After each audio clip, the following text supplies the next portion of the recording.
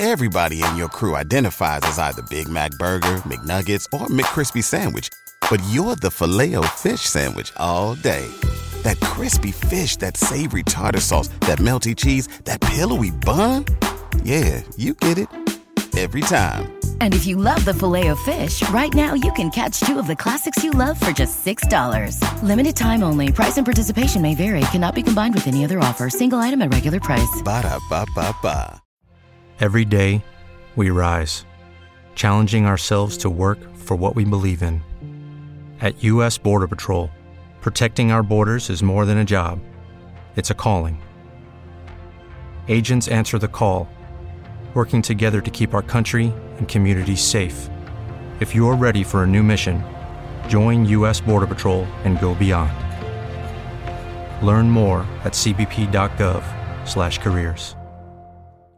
Oh, hey, all you band geeks and acapella dorks. This is the week for you. Hey, everybody. Kevin Goatee, gutting the sacred cow. Well, finally, someone made me break down and watch a film I had no desire to see, and that is Pitch Perfect. Who is that person? Lana Schwartz. That's who. She's going to make me watch a film that, you know what, let's go in with an open mind because this is something that would be nowhere near my radar whatsoever. And so who did I help recruit to get me to sit through this? Why, band geek / Glee TV show fan extraordinaire Kevin Israel is going to sit down and see if Pitch Perfect really is worse than that Red Sox Jimmy Fallon film, Fever Pitch. Because you think I'm going to watch a film with Jimmy Fallon that deals with the Red Sox? Actually, let's narrow that down. Do you think I'm going to watch a film about the Boston Red Sox? No. Well, let's see if Lana Schwartz gets me to her side to say that Pitch Perfect is pitch poopy. Gather round, here's what I know. It's just that this cow has got to go. Some people kinda like it, yeah, it's trending right now. Yeah, that doesn't matter cause we're gutting the sacred cow. A malt Glengarry for me and my friend here, and if you tell that bartender to go extra easy in the water, this 50-cent piece has your name all over it. Now, I'll be timing you. 1, 2, 3. Kevin Israel. Oh, everyone. Let me tell you, everyone thinks that you're full-time back. I love that rumor, by the way. I know. Delvin Cox messages me every time I do an episode. And he's like, you're teasing us. And I'm like, I come back once a month. That's what you need to know. It's more than, but that's fine. All right, whatever. Kevin Israel, what film is that from? I have no. You said something about Glengarry, so I was going to say Glengarry, Glen Ross, but a malt Glengarry is a drink. No, I have no idea. I have absolutely no idea. Lana Schwartz is our guest tonight. Lana, I'll give you a second read so maybe you can catch that. A malt Glengarry for my friend and me and my friend here. And if you tell that bartender to go extra easy on the water, this 50-cent piece has your name on it. Now I'll be timing you. 1, 2, 3. My only guess is Risky Business. No, we actually just did that on the podcast a few weeks ago. The answer, Kevin Israel, it's a little off the beaten path, but I know you've seen that film, is Swingers. I haven't seen Swingers in a long time. Really? Wow. I thought I bet it's over 10 years. Good God. Kevin Goatee, Kevin Israel here. We are back gutting the sacred cow, the best damn movie review / movie debate podcast out there, where we invite guests to pick a film they find overrated or hate and try to convince us to see their argument. But here's the twist. The film must be one of these criteria: widely beloved, critically acclaimed, or a financial success.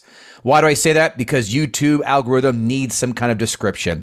Let's introduce our guest. Lana Schwartz has chosen a film that I know is going to anger all the female listeners, 8 of you, and the musical nerd component they may or may not have, and that is 2012's Pitch Perfect, a budget at the time of $17 million, a box office haul of $115.4 million.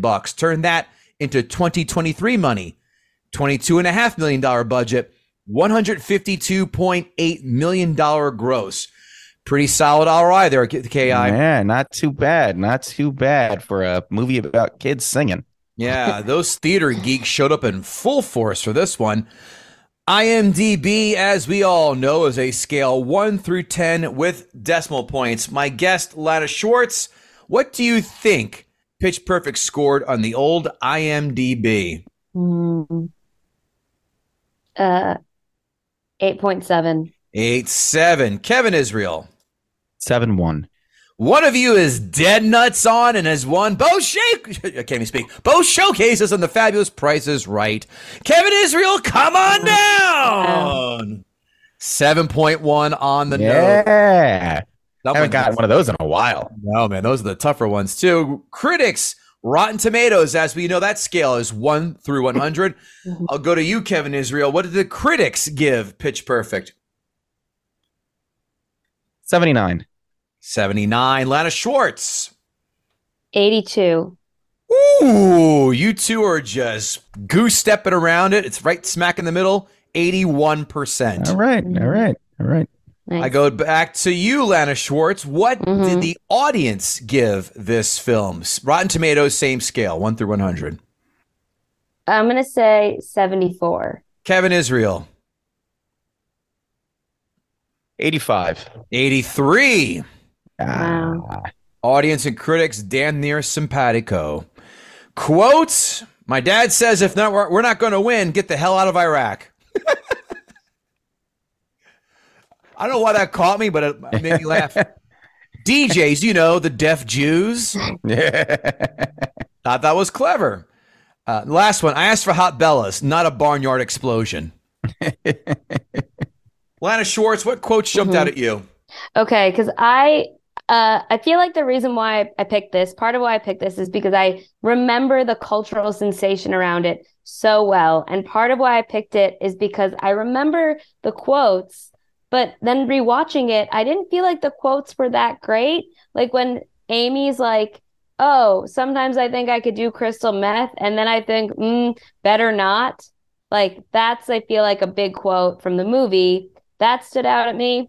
And then when she gets hit by the burrito and says, I've been shot, you know, that also was a big one. Yeah. And then I feel like there was, and then she says that she calls herself Fat Amy, so skinny bitches don't say it behind her back. Skinny twig bitches. A lot of Rebel Wilson in there. Yeah. I remember those being like the quotes and me thinking, do I think these are good quotes? Yes and no. Kevin Israel, what jumped out at you, pal? Women are about as good at acapella as they are at being doctors. Organized nerd singing. And I had twig bitches. And then the one quote that I thought was like, with Lana's point, like a famous quote was not a good enough reason to use the word penetration. 5 fun facts. Apparently, some wires got crossed when Divine, that's the lead guy from the Troublemakers, was called into audition.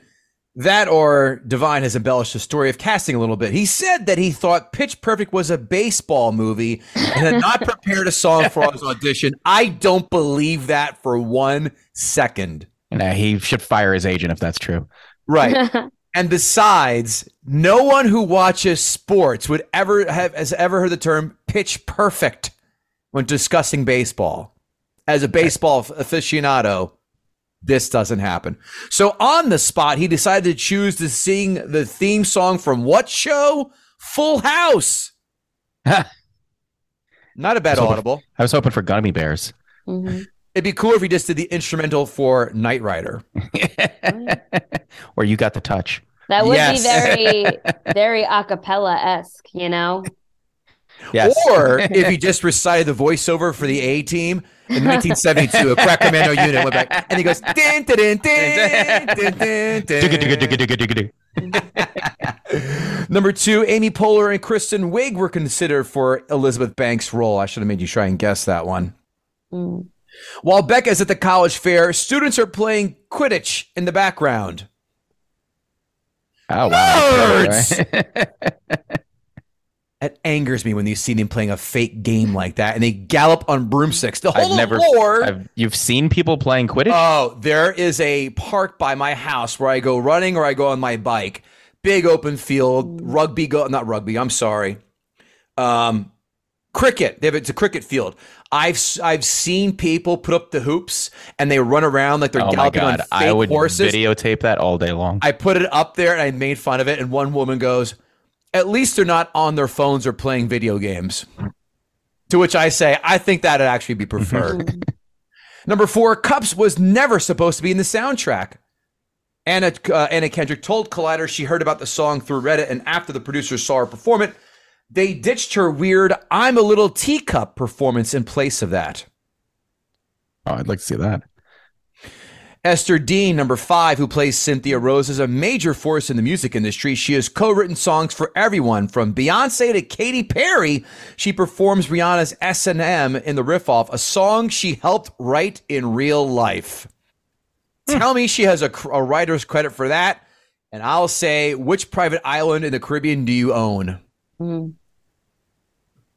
I could see that these were not as fun facts for you as I thought they would be. I had a very good time. I was having fun on the inside. All right. Yeah, I enjoyed them. Yeah. All right. Well, listen, they were a stretch for me to try and find ones that were not the same ones over and over. Let's go to Ask a Gutter. At Ken Bjorn Turner Bjorn the Viking. Why does someone hate Pitch Perfect? He goes, maybe because they hate music. ? Hate creativity? I will say that's very funny because I love music, and I think that's why initially this movie appealed to me, because of the music aspect. I don't like the movie because I think it's really mean. Okay. Yeah. Excellent. Which I'll get into more later, but yeah. Yes. Yeah. You definitely heard the show. Save it for the good stuff. Yeah. Next one, at Newark Night, good old Brandon Oglesby. It's been a little bit since we saw you, buddy. Missed you. Does the story stand on its own, or is it carried by people's love for the song list? See, I think this movie, if you wanted to make a time capsule of 2012, you would show someone this movie. So I think what is such a perfect encapsulation of our culture at the time. Do those songs hold up? Yes and no. Yeah. His follow-up question is, I know the Gutter thinks this movie is overrated. Does that extend to the cast as well? And if so, why? I think that the cast, is okay. Very okay cast. And I think that is demonstrated by what each of them have gone on to continue to do. Ooh, I like that. Good points. At Pedestrian, man, this one is hard to talk about. The legions of acapella that followed in its wake, just the worst. Statement, but not a question. Nonetheless, enjoyed it. They're not wrong. At Nemirovsky, if the studio released a cut of the film with the live performances by the actors, no overdubbing or auto-tune, would this film actually be funny? No. No. Why did I think you were going to say that, Lana? Call me a soothsayer. At Rex Crumb, I believe this is the movie that truly unleashed Rebel Wilson upon America. What would you give Australia to take her back and keep her? I feel like it hasn't been a concern because she's not as much of a force as she once was.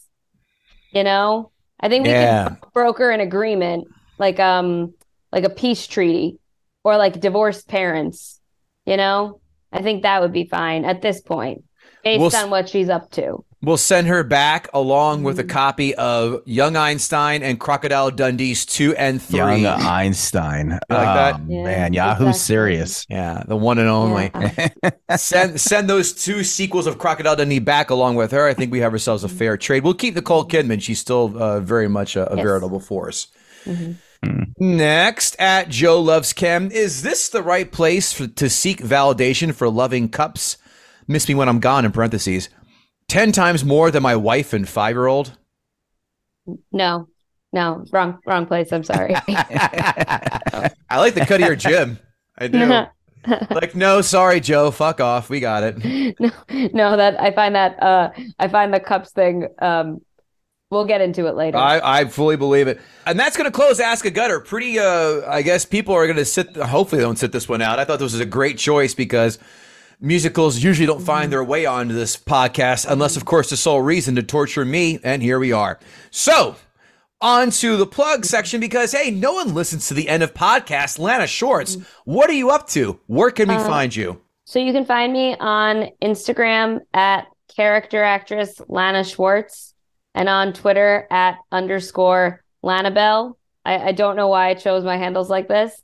I have a book that you can buy. It's called Build Your Own Romantic Comedy. Other than that, just generally performing around New York City, that sort of thing. I have a monthly show, Francis and Lewis, that is taking a little bit of a break, but should be back in later this summer. KevinIsrael.com. I know that's the hot spot for all shenanigans, debauchery, tomfoolery, and general horseplay. That's about it. That's where my dates are. I got some July and August dates coming in, and then looking forward to a busier fall as comedy picks back up. We love when you write those 5-star ratings for Gutting the Sacred Cow podcast, so please do so on all your 5-star ratings, 2 or 3 sentence reviews, you know the drill. On all your podcast platforms of choice, YouTube, just do us a favor and smash that like button and like all the social media posts. It's so dumb, but it really does help the algorithm. Gutting the Sacred Cow at gmail.com. And of course, Gutting the Sacred Cow if you wish to buy a sweet ass hat, coffee mug, shirt, hoodie, I don't know, thong bag for Kevin Israel. There he is. He's got his coffee mug right there. I should be wearing my shirt too, but I'm not. That's cool. GuttingtheSacredCow.com. Kevin Israel, I think Lana is ready to come out here and just bust her hymen, metaphorically, of course. Wow. This, that's why I said metaphorically. Call HR. I am HR. Remember Judge Dredd was still I am HR. What a terrible film. Let's have her come out here and do what she wants to do. And I know that is time to gut the sacred cow. That sounded amazing. It sounded perfect on my end. Right? It sounded absolutely in sync. Take it away, Lana. Okay, so I feel like I got to start out by saying I initially enjoyed this movie when I first saw it in theaters 2012. I think because I liked the singing, I liked the music. It was cool to watch them, to get kind of a behind the scenes of a cappella, if that makes sense. Because in when I was in college, a cappella was kind of a big deal. We had a cappella groups that would sell out like our lecture halls or whatever, our theaters, and like, you know, there were a bunch on campus and they were their own subculture, but it wasn't lame exactly, you know what I mean? Not lame exactly, which is how the movie positions it as well. So I feel like I went to at my college, the male a cappella group was called the Y Chromes. I went to some Y Chromes parties. I listened to their music, so I got it. You know, whatever. But that being said, I feel like also at the time I was aware of I knew who Kay Cannon was, who wrote the movie, 30 Rock writer, and it kind of felt like, oh, this is her Mean Girls, because Mean Girls was also based on a book, and I was like, this is how she transitions into movies. Cool, fine. That being said, in the last few years, anytime I would catch it or think about it, I'd be like, yikes. Especially because they made 2 more of them. There are 3 of these movies. And a TV show. There's a TV. Are you talking about Glee? Nope. There's a TV show based off of Bumper. Oh, you're right. I forgot. He goes to Germany. Peacock. I watched the first episode. That is what we all want, to see Adam Devine as this character go to Germany. Why not? I love to live in 2023. Anyway. All right. But from the beginning, immediately, this movie comes out so nasty in a way that like is perfectly 2012 in that it's like ironic racism and ironic sexism. Like immediately with her roommate, who she's so hostile to, who like is an Asian woman, Kimmy Jin, and like we're at one point later on. It doesn't get more of an Asian name than that one, by the way. Yeah, I'm jumping ahead a little bit. You know, yeah, she doesn't talk. If she does talk, she's aggressive. We're supposed to feel bad when she calls Anna Kendrick the white girl.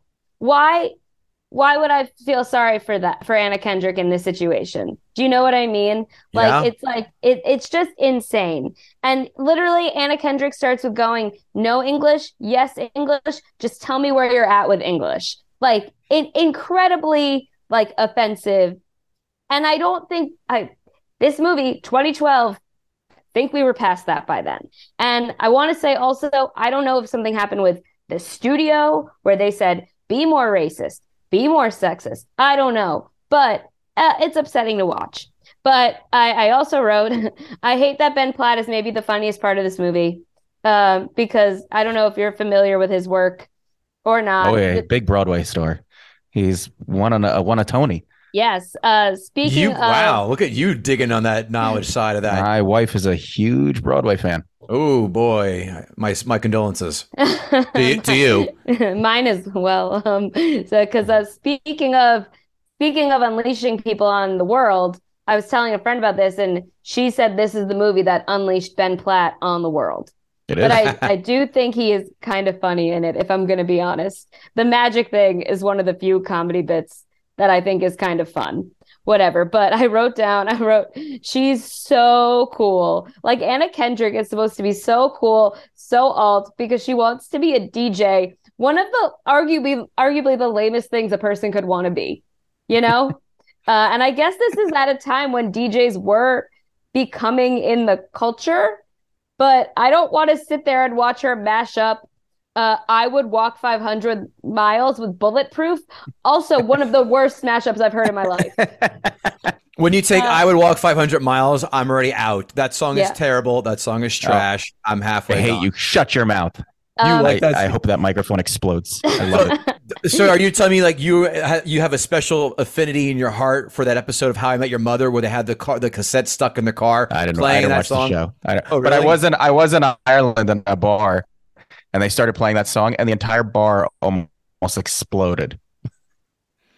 I'd rather it have exploded the Chumbawambas. I get knocked down, but I get up again because both songs are equally dumb. But anyway, to each his own. That's fine. I'm sorry, Lana. We just had a little tangent here. I just like it's so funny that we're supposed to believe she's so cool. She's so disaffected because she has some piercings in her ears and she wears a lot of eyeliner. Like, come on, it's so lame. She has tattoos. She has a lot of tattoos for an 18-year-old. I did notice that. An 18-year-old going on 35. Yeah. Her dad is hot. I felt the need to say that. Oh, I was distracted. I was like, wow, he's good looking. But it's just like, I wrote, I need to get a job and move to LA and start paying my dues. He's in her room, but they are also in Exposition Central. Because I was like, okay.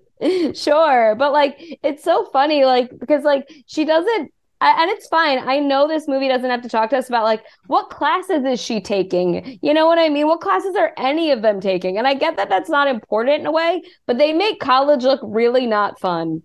You know, they don't go to parties. True. Really. There's nothing in there that's. Oh my God, that's a great point. It's all just it's boring as shit. At least Animal House, another PCU, another old school. Oh, PCU is such a great movie. Fun shit is abound. This is almost like it's a fucking morgue. Yeah. Like it's just like not. I don't know. There's something about it. Like I feel like it's not.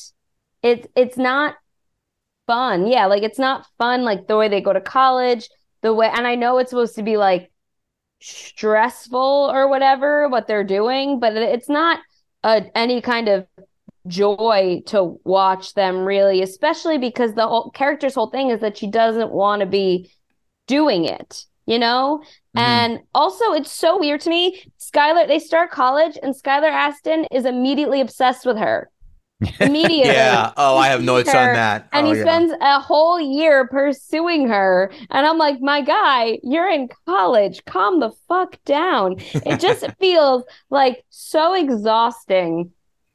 And also, I'm sorry, the cups thing. I'm sorry to whoever wrote that in. The cups thing is so stupid. And I knew about the cup game, the clap, clap, whatever, it's a game that predates this movie. But her sitting down and being like, I don't know. I didn't prepare anything. I don't care about anything. I want to be a DJ. Is like, shut up. Like, it's not really fun to watch someone who doesn't want anything really, or what they want is so intangible that it's in another state, if that makes sense. Yeah. Her angst with, as you pointed out, the Hot Topic-esque ear piercings just didn't buy it for me. I was like, I'm not. Anna Kendrick couldn't wait to get that shit off her ears in in between takes. Like, no, this is not me. And this doesn't mean that you're a badass or, something of special. That's for sure. Yeah. And for how mad she is at her dad for divorcing her mom, she never talks about her mom, right? Like, I don't think, like, she's just like, she's not there or present. She's just mad at her dad. It's like not even really clear what she loves about DJing either, or what she loves about music, because she hates everything, And like, another thing, she doesn't like movies, which is one of the most insane qualities for a person to have, to just straight up not like movies. Amen, sister. Yeah. Hence our podcast about films.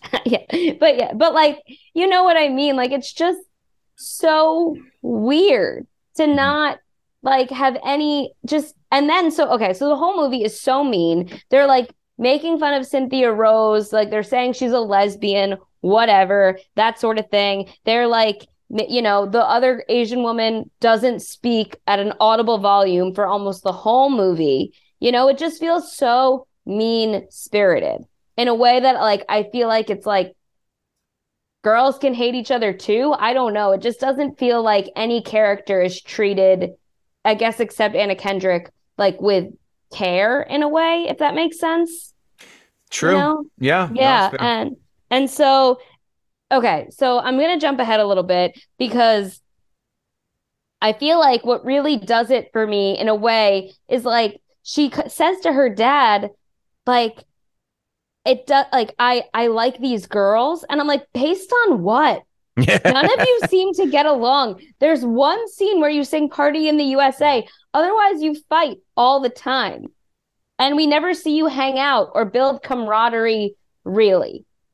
I couldn't agree more. It's yeah. All right. I'm saving for my notes. Go ahead. Okay. Sorry. I'll get that. So Kevin's itching. So I guess what I will say, what I do feel like works for me about this movie is I do think Skylar Astin is very good in it. He's very charming, very well cast. I feel bad that the thing I'm pointing to is the guy. And I get that there's like, it's good to have some physical, broad comedy, but it feels like so broad, And like, I feel like, because I recently rewatched The House Bunny.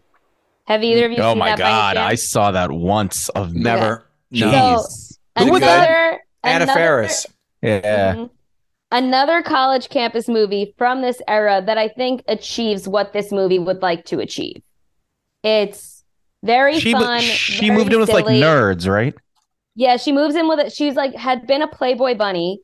She moves in with these girls who are losers and helps them to become popular. Yeah. And I feel like the comedy that they achieve in that movie, which I'm sure not all of it holds up perfectly, it feels more silly and fun and has more heart than this movie does.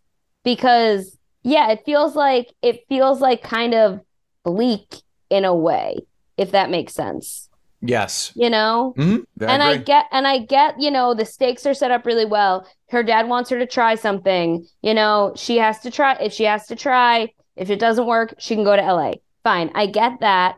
But then it's like, it makes no sense that she doesn't even, care that much about classes at all. Studying maybe like music theory. I don't know. It feels strange. That part feels a little strange to me, I guess.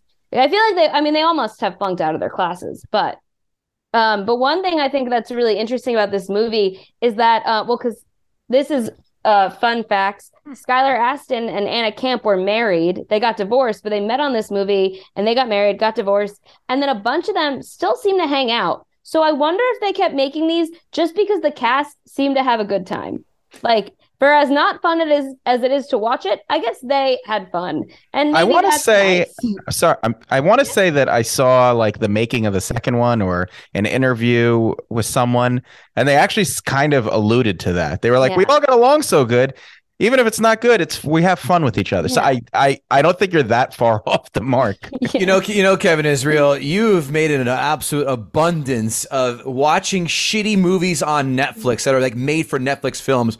But you've just re-raised and pushed all your chips in the middle of the pot when you said, wait till I watched the making of this movie. Wait till I get to my notes, Kev. Which means you have zero regard for time, and I'm flummoxed by this. Continue. Yeah. Please. Yeah. So I think I just felt like there were a lot of unnecessary drive-bys in the movie in terms of comments they make towards people that felt unnecessary, not fun, mean-spirited. But I do feel like it's that 2012 era of comedy. You know? Like that kind of. It makes me feel so old to hear you say that. Doesn't it? 2012, like way back in 2012. We had horses and buggies and we were racists. You know, it's funny. We make that joke, but I wrote this down. I'll cheat to one section of my notes. She's got a goddamn Bluetooth little thing. Yeah, I said when she was exercising, I said that to my wife. Mm-hmm. and they have not flip phones, but like the razors or whatever. Yes. Like, She had a BlackBerry. She was killing on a BlackBerry. Yeah, it's right before iPhone. I go, oh, One of them had an iPhone. Somebody pulled out and I was like, oh, that's the first iPhone. Okay, because I was sitting there going, that's how I was like, ooh, I thought this movie felt until I did the research. Like, oh, I thought it was more recent than 2012, but I was like, this is 11 years old already. God damn, we are getting old fast, Kevin Israel. I feel it every day. I like that you always say his first and last name, even though clearly you wouldn't mean yourself. You know what I mean? There are two Kevins on this podcast, but yes.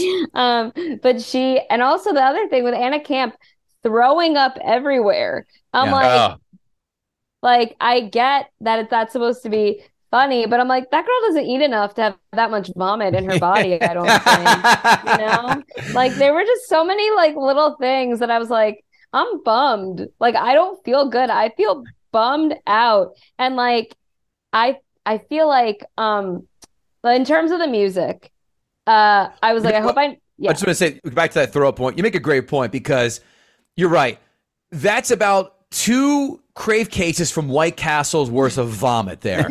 That's not like an Acai smoothie, which she can only have 1.5 of those per day for sustenance. Yeah, no, it was like that. And also I was like, does she have a nerves thing? Because she just throws up everywhere and then they don't really address it, you know, until the end. And I'm like, oh, is she really nervous? But it doesn't seem like she has stage fright. She's just constantly swallowing a lot of bile, I guess. I don't know. I don't know. Extreme acid reflux or something. But two other things I will say. I didn't realize that Heather Donahue was in this movie, who I love from You're the Worst. And she's in the very beginning. She's like the bitchy senior. Who's that's right. Yeah, great actress. Feels very wasted here. But she also was not known at all in 2012. And then also in terms of the music, I was like, I hope I never hear this Ace of Base song ever again. But I do think like they did a fun like the music is fun enough, I guess. They have nice voices, but like trying to get all of us into like the idea of mashups is very funny. But I like how you listen. Bad news. If you ever have any kind of streaming service, you're going to hear commercials that feature this sign so that you can't skip past. Yeah, God, I hate it. That song is ubiquitous. Yeah. It's going nowhere. Every time my son wants to watch a different YouTube video, I have to watch that commercial. Yeah, mine. That's all I know too. My daughter, exactly. Yeah. Does that do it, Lana Schwartz, or is there anything else? I think that's it for now. Okay. I might have things that come to mind as both of you Sure. say Give things, but me a number 1 to 10. Your thoughts on this film? God. You just swallowed a big burp. I feel like a 3. 3. Yeah, I like All it. right. I like it. Really don't. I don't Kevin know. Israel just tipped his hand on this one. Well, let's go right to the guy who has a bad poker face. Kevin Israel, let's hear it, pal. Everybody in your crew identifies as either Big Mac Burger, McNuggets, or McCrispy Sandwich. But you're the Filet-O-Fish Sandwich all day. That crispy fish, that savory tartar sauce, that melty cheese, that pillowy bun. Yeah, you get it. Every time. And if you love the Filet-O-Fish, right now you can catch 2 of the classics you love for just $6. Limited time only. Price and participation may vary. Cannot be combined with any other offer. Single item at regular price. Ba-da-ba-ba-ba. So this is a weird one for me to review for a variety of reasons. First of all, this is the least amount of notes I've ever taken on any movie, and I don't. Oh shit. Goatee writes out like the Magna Carta in notes, and I usually just write some bullets. I took very few notes on this. I also want to take a step back and give an idea of the lens I'm looking at this movie through. I was many of the listeners know, and if you don't, I was a marching band nerd for most of my high school career. I almost went into it in college until the friends I quickly made in college, like literally physically stopped me from joining the marching band in college. So I get this kind of this sort of community they're trying to build and how insular it is. And like, once you have this big group of people who might be like social rejects, but there's enough of them that they just build a wall around themselves and they go, well, we don't care what you think of us because we all think we're cool. And that's, so I kind of get it, that like the irony that like what we might look at and be like, these are weird. Like, they're so into this. This is so weird, but they don't care because there's enough of them that they get to live in their own little ecosystem. So I kind of get what the movie's building. I also have a real weakness for movies about singing or dancing.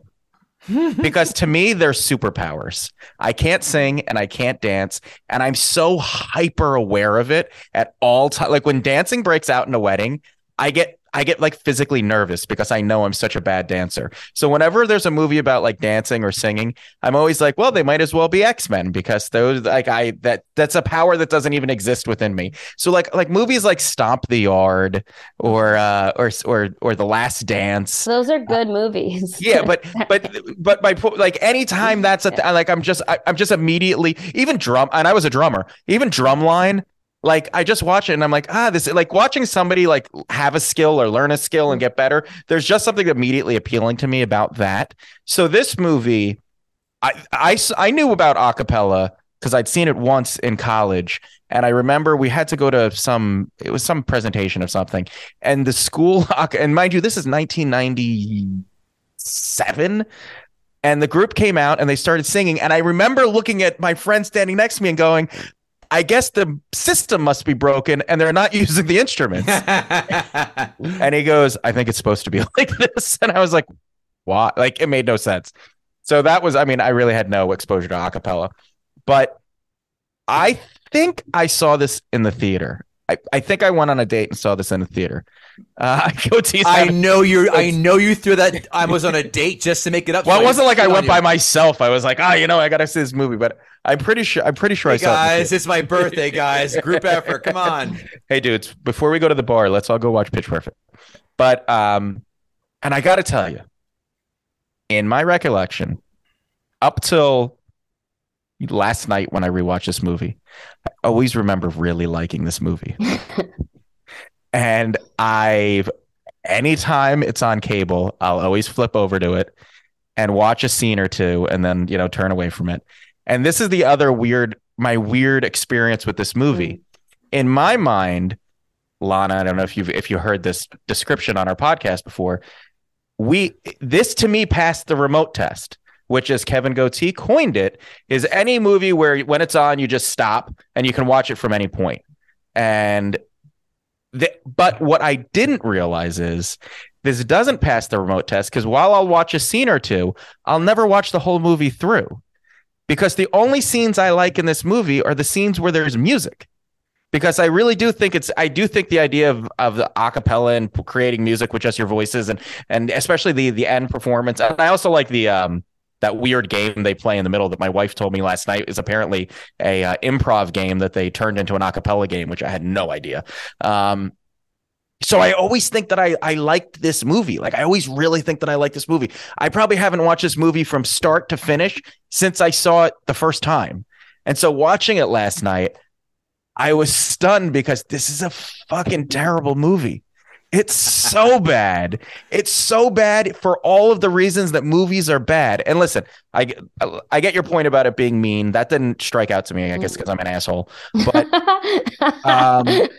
and you know what? To your point, I guess if it's almost not mean enough. Like, I think if a movie is going to be a mean movie, lean into it. Be a really shitty, like, make the people really shitty. Yeah. This was more almost like to me, like, you called out the stuff with the Asians. There were like 3 anti-Semitic jokes in the movie, and it was just like casual. And then she's like, "I'm growing in my Jew locks." And I was like, "What the fuck? How did the writers were like, you know what? Yeah, in Hollywood, this is going to do really the deaf Jew. Like, what? Like, why? Deaf Jew wasn't anti-Semitic. Come on. But it was just such a weird. The part that was not good, not the deaf Jew part itself, when he tries to say shalom. Oh, when he goes, "That's not a word." That was anti-Semitic part. Yeah, that's the line. Yeah, screenwriters probably go, "Hey, you know what? Remember when Borat made fun of Jews for 90 minutes? We can do that with a fat girl from Australia for 45 seconds. Go." Yeah, it was just so awkward, and the story itself. And Lana, you pointed out a lot of it is pieced together so badly with so many holes. First of all, I joked about it a second ago, and they do this in almost every college movie. They all look like they're in their 30s, but like offensively old. Come on, Kev. You knew. I mean, I know. Yeah, you knew that was coming. Yeah. It's ridiculous. The male lead, the love interest, whose name I'm blanking on, Skylar Astin. Is like, his hair is receding. Like, he's he's 36 in this. Like, he's old. Everybody looks. That's a perfect like gay porn name, Skylar. Yeah, it is really a good ASSTIN. Yeah, Ben Platt looks, and Ben Platt even has a baby face, but he still looks too old to be in college. That's all bad. The biggest question that I had when I was watching it, I kept looking at my wife and I went, "It makes no sense. Why did Skylar Astin join acapella? He made fun of it the entire time. He made fun of it to Ben Platt's character. And then just suddenly he shows up at the auditions with no explanation why, and then just becomes a member of it and stops shitting on it. There's just like everything the characters are set up to do, they do the opposite, and it's like, don't ask why. This is just because the plot needs to move forward. It's ridiculous. There's no chemistry between anybody in this movie, and there's just so many random things, like when I'm just blanking on everybody's name right now. Australian girl goes up to Bumper. Rebel Wilson. Wilson. I know 2 names. That's one of the 2. Fat Amy. Yeah. Yeah. When Fat Amy goes up to Bumper in the initiation part and is like, and that he's like, "So I guess we're gonna kiss." It was like, you just called her the most disgusting. Mm-hmm. And I get that it was supposed to be like, if he was supposed to be drunk, he was playing a terrible drunk. And if it was supposed to be like, "I'm embarrassed to say this, but I kind of want to make out with you," that also wasn't communicated. It's just all these weird like character development. It's so fucking weird. This is I apologize. I watched this and I was like, I have no notes to take about this because it was so bad. The 2 who were supposed to be like the best in class judges, fucking what's her name? She made the movie. Elizabeth Banks and what's his name? Yeah, their commentary some of it was the best parts of the movie. When she said her group's name was the Minstrel Cycles, I was like, that's the best line. That was the best line in this movie. Yeah. And he was pretty funny. But then there was other stuff where it was just like, ugh, it was so bad. And it was also kind of mean, but not mean enough. Like if they were supposed to be assholes, make them real assholes. But instead they made them these like weird. It was just like this movie just didn't want to lean into itself. Like if you're going to go cartoony for everybody, like the whole, like you said, first of all, I hate throw up. I hate throw up jokes. I don't think it's funny. I think it's gross. But if you're going to make somebody throw up. That's where the line is. Shit jokes, fart jokes or great. Fart and shit, fine. Throw up is just disgusting. Wow. But if you're going to make somebody throw up like a fountain, then everybody else has to live within the world of something like that being able to exist. And it wasn't like cartoonish enough. It was just, this movie didn't know what it wanted to be, and it stumbled through its plot just to get to the end where you knew they were going to win. Like that's obviously where this was going. You were dead on about their, like, why do they suddenly all become friends? Nothing happens to justify this sudden friendship. When she suddenly gives her the flute or the whistle or whatever it was like, why? What happened? She didn't do anything. They didn't see anything. Like nothing. There was nothing to make all of this happen. And I hate movies with shitty stories when the story doesn't make sense. And Kevin's probably tired of me hearing me say this. Character development. Yeah, character. It's all to me. A movie's all about characters. There weren't any great characters in this movie, so it should have had a good enough plot or more music. Or and it's funny, one of you called this a musical. I wouldn't call this movie a musical. But it should have had more music. That was the best part of the movie. Was the music and watching them make a cappella mashups. Should have had more of that and less of the shitty plot that didn't make sense and anybody didn't care about. I'll end with this. And this is what makes me feel very old. Lana, you called her father hot. I don't know what the fuck is going on in the world these days. But I was brought up in the 80s, and I was raised, and Kevin and I were raised with a very specific understanding of what is an attractive man in our head, and that's no fault of ours. It's what it was breeding. The people that women suddenly find attractive, it's just mind-numbing to me. I had a legitimate heated debate with a girl this week who's, I think, in her later 20s about Pete Davidson being hot. Oh, are you shitting me? If she doesn't know he has Chief doesn't know he has a horse cock. He does, obviously he has a hammer. That's fine, but there's no. You can. It is insurmountable argument to make. Kev, I wish I videotaped this. You should have called me in there like Mariano Rivera. She was like, and she was like genuinely, and I was like, wait, handsome?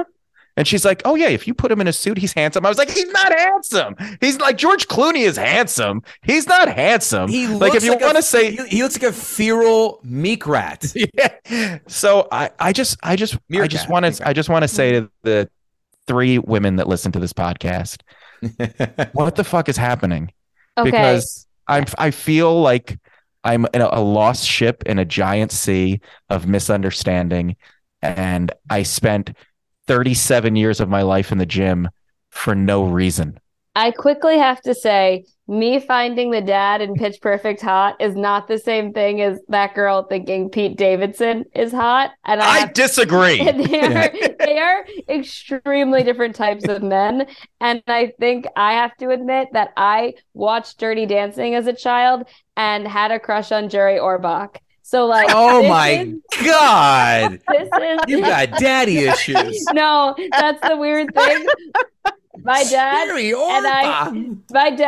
is not absent at all. I would have fucked Patrick Swayze in Dirty Dancing. I'm not goddamn Ronald Reagan in Point Break. Bodie? Yes. I'm not saying he's not hot. He's extremely hot.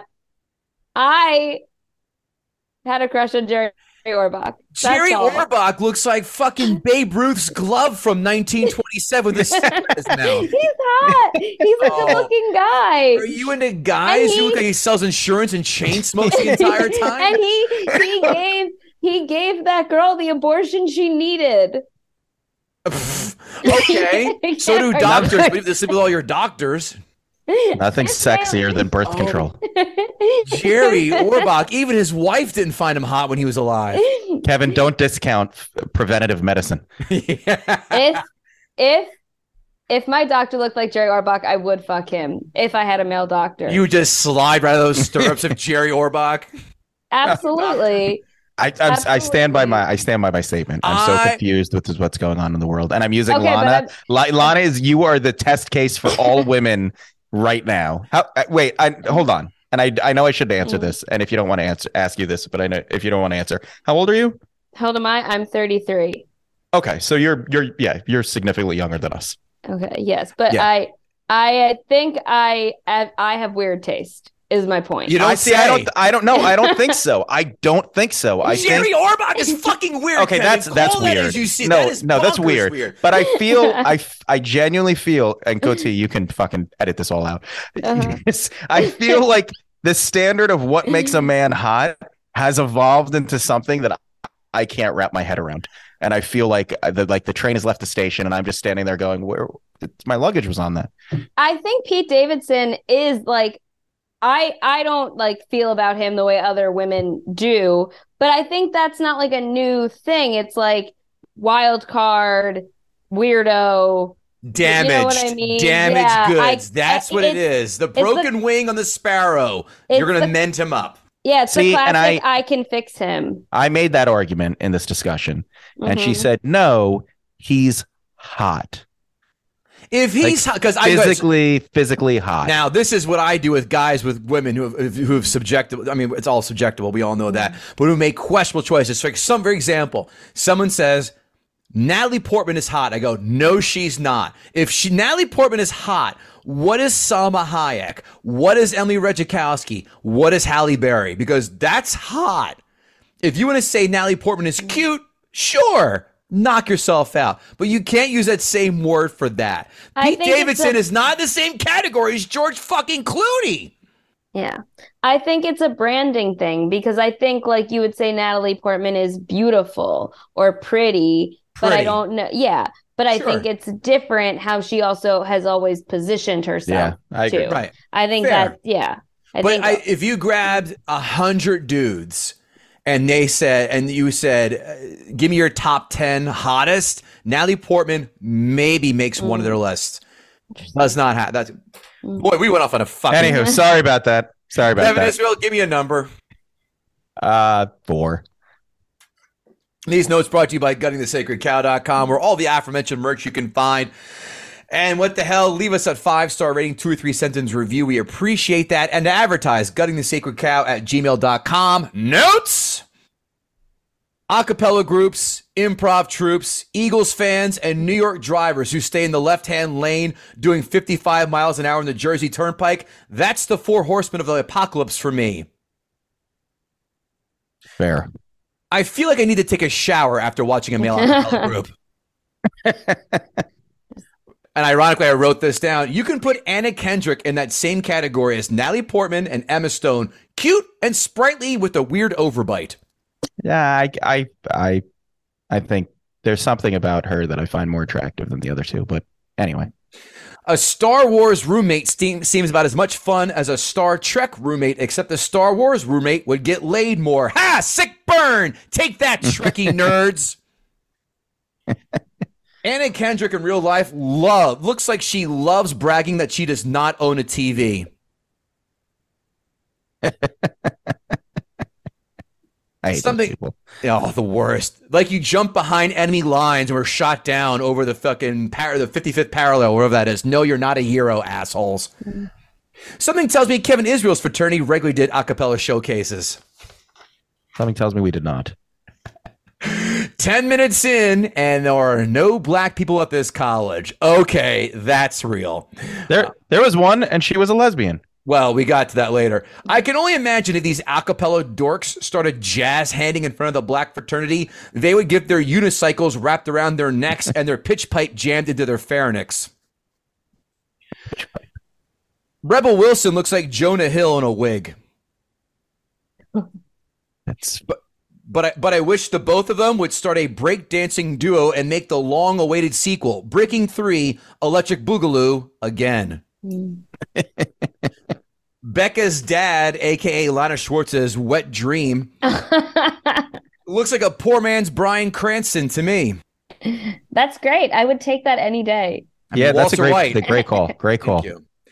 Two naked girls in the shower and then breaking into duet is not how most of the films that I end up watching start out with when you see two naked girls in a shower. In fact, there's never any singing. In fact, even one time, two of these girls also had one cup. But Kevin still does end up like titanium. McLovin is in this. Where the hell has he been in? Oh, that's a great point. That's a great point. Yeah. I can actually tell you where he is right now. Oh, sorry. Yeah, I assume besides featured at the bottom of a bunch of discounted DVDs in the Walmart bins. Wait, where is he now? Where has he been? He's on this reality show about like, could you survive on Mars? It's called Stars on Mars. Oh boy. It's like a bunch of celebrities are on it. Like Lance Armstrong is on it. Lance Armstrong, one cheated and one Or Porter maybe- Francis. McLovin? Oh. I think he's on it, or maybe he was just like visiting it. I don't know. It's like Special guest star, McLovin. yeah. And because I didn't take good notes, it's a great point, Kev, because he shows up in the beginning, Uh-huh. and then I think at some point in the middle, and then there's no explanation as to who he is, why he's there, why he's involved with the acapella thing, who his heavyset, seemingly, I guess, gay friend is. Yes. Like, I don't know, like, those characters serve no purpose. I assume that the editor needed to trim scenes and a lot of his shit ended up on the cutting room floor, in which that's the case, we didn't need McLovin at all. Right. Because everyone's going to stop and go, McLovin! And that's it. And then lose the next 5 to 10 seconds of dialogue until the theater quiets down. Do I want to go in this story? Not really.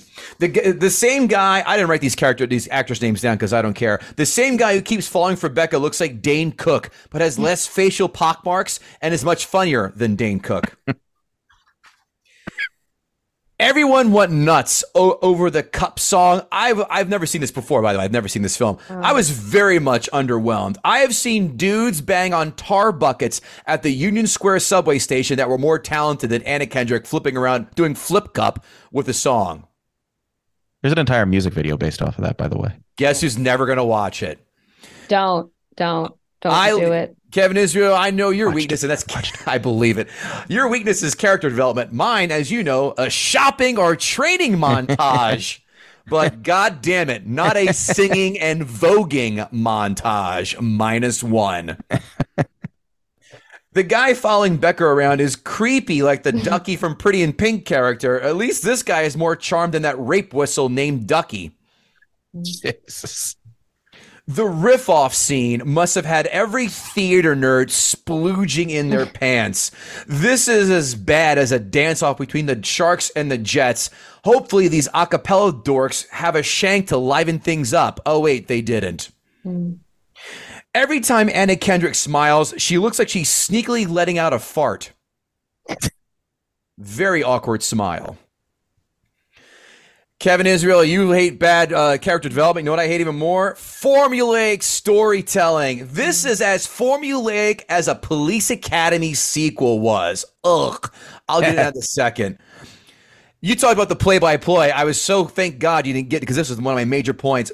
Bob Uecker needs to be hired for every wise-ass play-by-play role, no matter what the scene or sport or thing is. No one did it better than Bob Uecker. Elizabeth Banks and the watered-down Fred Willard have the same comedy punch duo as Daniel Day-Lewis and Gloria Allred. They were terrible. Oh, look, we got the tiny guy from The State and the black guy from The Scrubs in a fight scene. Tell me you were not expecting a dance-off, but instead, we got lazy writing. No, I forgot all about that scene. That was terrible. Becca, ready for that doesn't happen. Becca's dad comes to bail her out in the middle of the night, as he said, but he's wearing a button-up shirt, sweater, and blazer. For someone who's just probably sleeping at the worst watching TV, he's dressed like he's about to teach Philosophy 102. That doesn't happen. Or is it 201? I got that fucked up. As a betting man, I'm pretty confident that the leader of a male a cappella group doesn't have the athletic prowess to bullseye someone with a burrito while in a moving car. I expected something along the lines of a Lamar Luttrell throw, to be, if we're being completely honest here. And what was the point of that? None. Like it just happens and then nothing. And then she's clean. Right. And then she has that little spot behind her ear. Like it's nothing. It's no, save it. Oh, okay. That's again, lazy writing. Fuels my hate. All right. An all black a cappella group. I'm pretty sure Drumline right here is going to mop up these honkies, right? They didn't. Nope. That doesn't happen either, by the way. Black group would have smoked them. The best acting in this film is by far by Anna Kendrick. Why? Because she is pretending to be moved by the insufferably awful garbage Breakfast Club. Anyone who can muster up a fake tear for that island of garbage deserves the Oscar post-haste. And even if that movie was as good as it was supposed to be, it wasn't. But was it a movie that you would cry to? Like was it a movie that like you would watch at the end be cry, like not crying? That was anti-establishment. It's the man moment, which is why he raised his fist in the end and celebrates it. The tall brunette who looks like Liv Tyler, meow. She had my eye the entire way. And the Asian girl kind of looked like Winnie Cooper. They both had me readjusting my shorts every few minutes. Oh boy. The most surprising element of this film, that Indian kid spitting bars. He should have more album sales than that hack DJ Khaled, that's for sure. I actually said to my wife, why haven't we heard from him again? Yeah, he was good. He's in stuff. Is he? He's been in some other stuff, but he was in the Netflix show Never Have I Ever that Mindy Kaling did. And he was in Lin-Manuel Miranda's rap improv group. I'm embarrassed that I know. He was good.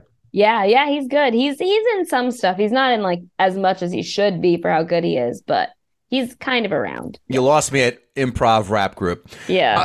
I'm sure as fans of this show, you may have an inkling that this sort of theme isn't all something that your buddy KG here is going to find enjoyable. But I said, hey, let's go into this with an open mind. This is an original idea. The storylines are so blatantly diagrammed out like John Madden got in the telestrator and diagrammed the nickel bump and run coverage. Loner girl doesn't want to be in school. Loner girl doesn't want to join the a cappella group. Loner girl caves in and joins the a cappella group for no apparent reason. Comedy support from the fat girl. Surprise. Loner girl wants to mix things up, but the uptight Kristen Bell stunt double won't let her change things, who pukes inexplicably. Dork keeps falling around Loner girl, but she's not interested. Loner girl finally caves for Dork. We need some antagonistic elements, so let's have the Loner girl quit the band. Oh, wait, the magic nerd roommate gets a shot. Gee, let's take a wild guess and see if this guy comes out at Nationals and puts on an Olivier-esque performance. Do you think it's going to happen? It does. And then, Loner girl realizes she's being a bitch and apologizes.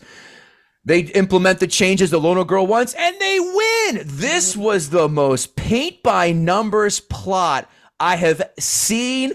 I don't know how many films that I've watched in the last 20 years, but it's a lot. I've laughed harder reading the Ezra Miller testimonies than I did for this film. Save the funniest person in this film, the magic nerd. God, he was enjoyable. And Rebel Wilson, as much as I've never seen her in anything. I've just seen her in clips that go, I'm going to fucking hate her. Not bad in this. Not great, but not as much as I thought I would be annoyed. This is what angered me the most. And Israel, you touched on this before. The missed opportunities from Elizabeth Banks and the watered down Fred Willard, who looks like his cousin got in a car accident. This was the chance. You had every opportunity to fire in real quality jokes in one after another. Boom, boom, boom, boom. Be as mean as you want to. Fire away. Be that Bob Uecker with the one-liners everyone quotes. These were just punchless bitch slaps. And I was even confused with one of the attempts. Like, she calls him out for being misogynistic. All right, guys are better than girls at a cappella. Wait a minute. last I checked, I'm pretty sure girls would be better than a cappella than guys are. That didn't make any sense to me whatsoever. The puke scene was so meh. I mean, there is nothing to that. She makes snow angels. I mean, have everybody puking on each other like Sandlot where they're on the scrambler. All right. I can see that. That's fine. Next thing. This is as close to as a musical as it gets. You'd think the song selection would be high caliber. Nope. One song I go, all right, was No Diggity, No Doubt. I had to say that when I'm singing the entire way. Oh. The rest of the songs completely blasé. Can I say one thing? Sorry. Just one. That reminded me, I wanted to say earlier, Anna Kendrick loves to rap, and that's why she raps in like all her movies, and that's why they have that. And I was like, oh gosh, great song, but I don't know that I need Anna Kendrick to have her excuse to rap. Okay, sorry. Anna Kendrick, she got broken up with by somebody, but that's a good reason why to find out that she raps. But that's an easily. Bill Hader was dating her. I guess her dropping bars made Bill Hader go, I'm just going to make Barry and have sex with everybody else. Listen, we all know my rule with comedies. You better have a ton of jokes to mask a garbage plot. But since there is an absence of jokes, this plot should be earthquake proof, and it's not. The formulaic aspects drove me nuts. I've seen Beavis and Butthead episodes with more twists in their storylines than this one. I tried to give this film a chance, and I didn't think it would stink as bad as it did, but it's still not good. I also give it a 4 out of 10. Yuck. We're all nodding in agreement. Well, here we go, fella and lady. Critics 5-star reviews. Pitch Perfect combines the tuneful underdog triumphs of Glee with the sassiness of Bridesmaids to produce a sweet-sending, wickedly funny movie. If you mention the words of the show Glee and sassiness in the same review, I'm going to wager that you did not have a Pam Anderson Baywatch poster on your wall while growing up. Pitch Perfect isn't always on key, but it's more impressive than a good karaoke performance, enough to provide laughs and entertainment. No. Feels like a pretty low bar. It's better than watching someone do karaoke. Best karaoke performance. You ever see Chappelle's show where he marries Oprah? That is great karaoke, where he sings the Jefferson's theme. Rattles through its routine sports underdog plot with witty banter, great singing, and plenty of verve and energy. Nope. Verve. Great band, but a shitty adjective in this spot. Both acerbic and friendly in a way that gives it bite without giving it too much edge. Acerbic? Really? I think you said it best with Mingos. Yeah. Again, they love to use these words that don't always apply in the context with which they write these stupid reviews. Critics, 1-star reviews. Some of the jokes feel a little forced, and while it takes a while, to get your head around the casual racism for laughs and off-the-wall stereotypes. The multitude of references to the Breakfast Club backfires in a major way, but it's a worthwhile lesson. But it's a worthwhile lesson to burgeoning filmmakers. Don't evoke John Hughes. Don't. I say do it. John Hughes batted 500. He whiffed on a lot of films, especially Dennis the Menace. Ugh. Never saw it, just kidding. As far as the so-called humor goes, this person used OUR to finish off humor, so we know where this is going to go. We're operating on a sliding scale from lazy to downright offensive. I mean, it's offensively boring, but yeah. Pitch Perfect isn't particularly bad, but it isn't particularly anything. And that's what's most disappointing about it, that so many talented people could have worked so hard to produce something so nothing. Amazon 5-star reviews. Let's just say this. Start over. Let's just say I needed this. I think someone meant to type this in as their Amazon review for an enema kit, not Pitch Perfect. I'm not a Ron Swanson, but I am a beer-drinking, boot-wearing, steak-eating, die-hard loving guy. In other words, I was pretty much not the target audience for this film.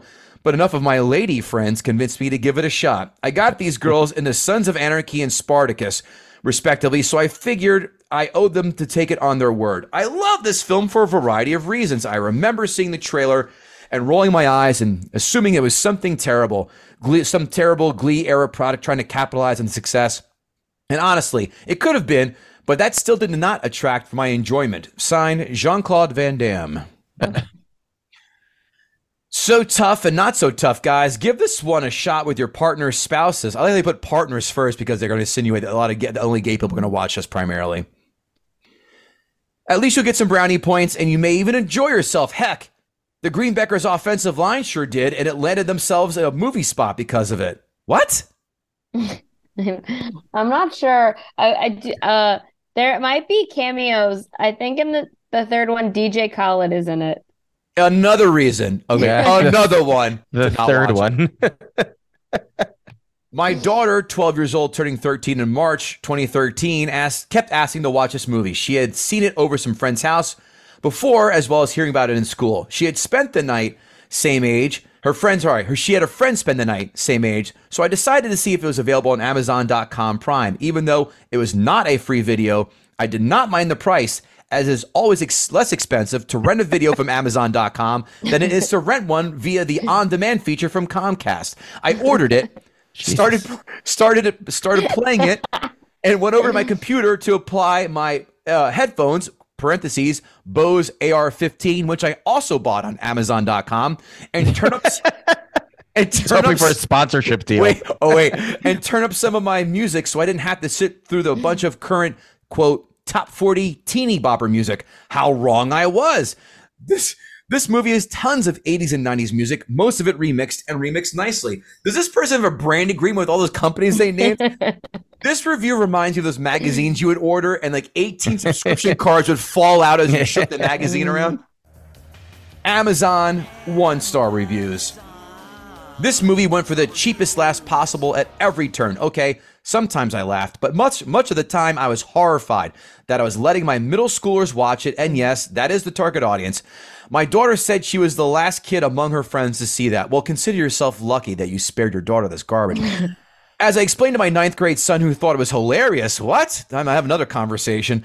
It's possible to make a stupid movie with cheap laughs that also has some character development and a worthwhile message, such as The Benchwarmers or Dodgeball, which he has coerced me to watch. I never saw that one. Dodgeball is terrible, though, by the way. Boy. Which he has coerced me to watch, and I liked it better than I expected. Signed, the director of the movie Blank Man. That one. Blank Man. Remember that one? I had to go deep. I never saw it. I didn't either, but... The movie follows a well-trodden path, but instead of coming up with a fresh approach or truly funny bits or sharp dialogue, it simply tries to recreate what has been done better. In doing so, it lays itself open to deserved criticism for being just a come-lately copycat. And the music could have been a lot better and should be, given that it is a musical. A boring, pathetic, embarrassingly incompetent movie. Wow. Next one. Hate. Last one. My biggest complaint is that this movie can't decide what it wants to be. Is it a coming-of-age story? Is it a gross-out comedy? Is it a competition movie? Is it a romantic comedy? I'm all for gender benders, but the switches in tone and style are so jarring that it seems like someone else has the remote and keeps changing the channel. And so much of it is made out of the fact that they can compete despite not having any bass voices, and they win, in part, because one of the girls has an injury that causes her voice to go down the bass register. Signed, Fergie from the Black Eyed Peas. Okay, so noted. All right. She had notes. I hope that really was Fergie, because I'd love to hear her opinion about this movie. Kevin Israel. Actually, I'm going to go this one. We're going to go to our next session. What's funny? Who's funnier, ChatGPT or KG? So I'm going to read. I asked ChatGPT to write jokes about Pitch Perfect. Here we go. What do you call a Pitch Perfect sequel set in a bakery? Do, re, mi. Oh, Jesus. We're doing props now. Carrot Top over here. Why did the lead singer of the Bard and Bellas always bring a map to their performances? Because she wanted to make sure they never ended up pitching the wrong tune. What are you nodding? I hate this segment. What do you call it when the Bard and Bellas have a dance party after winning a competition? A pitch perfect celebration. Oh my God. I only did 3 of those because they gave me 10 and they were and they were embarrassingly awful than the previous one. So I said I cannot do that to you, my friends. Kevin Israel, did Lana Schwartz gut that sacred cow? Lana Schwartz did gut this sacred cow. I know I would question how sacred this cow is, but if this is like just gripping to the rung of sacredness.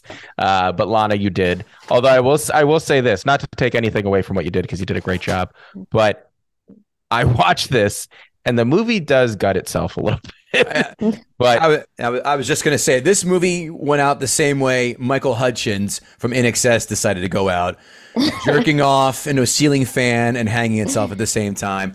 And that's a visual, isn't it? I love it. Kevin Goatee, Kevin Israel, Lana Schwartz, thanks for coming and hanging out with us. Thank you. We'll see you all next time. Avita Zen. Everybody in your crew identifies as either Big Mac Burger, McNuggets, or McCrispy Sandwich. But you're the Filet-O-Fish Sandwich all day. That crispy fish, that savory tartar sauce, that melty cheese, that pillowy bun. Yeah, you get it. Every time. And if you love the Filet-O-Fish, right now you can catch 2 of the classics you love for just $6. Limited time only. Price and participation may vary. Cannot be combined with any other offer. Single item at regular price. Ba-da-ba-ba-ba.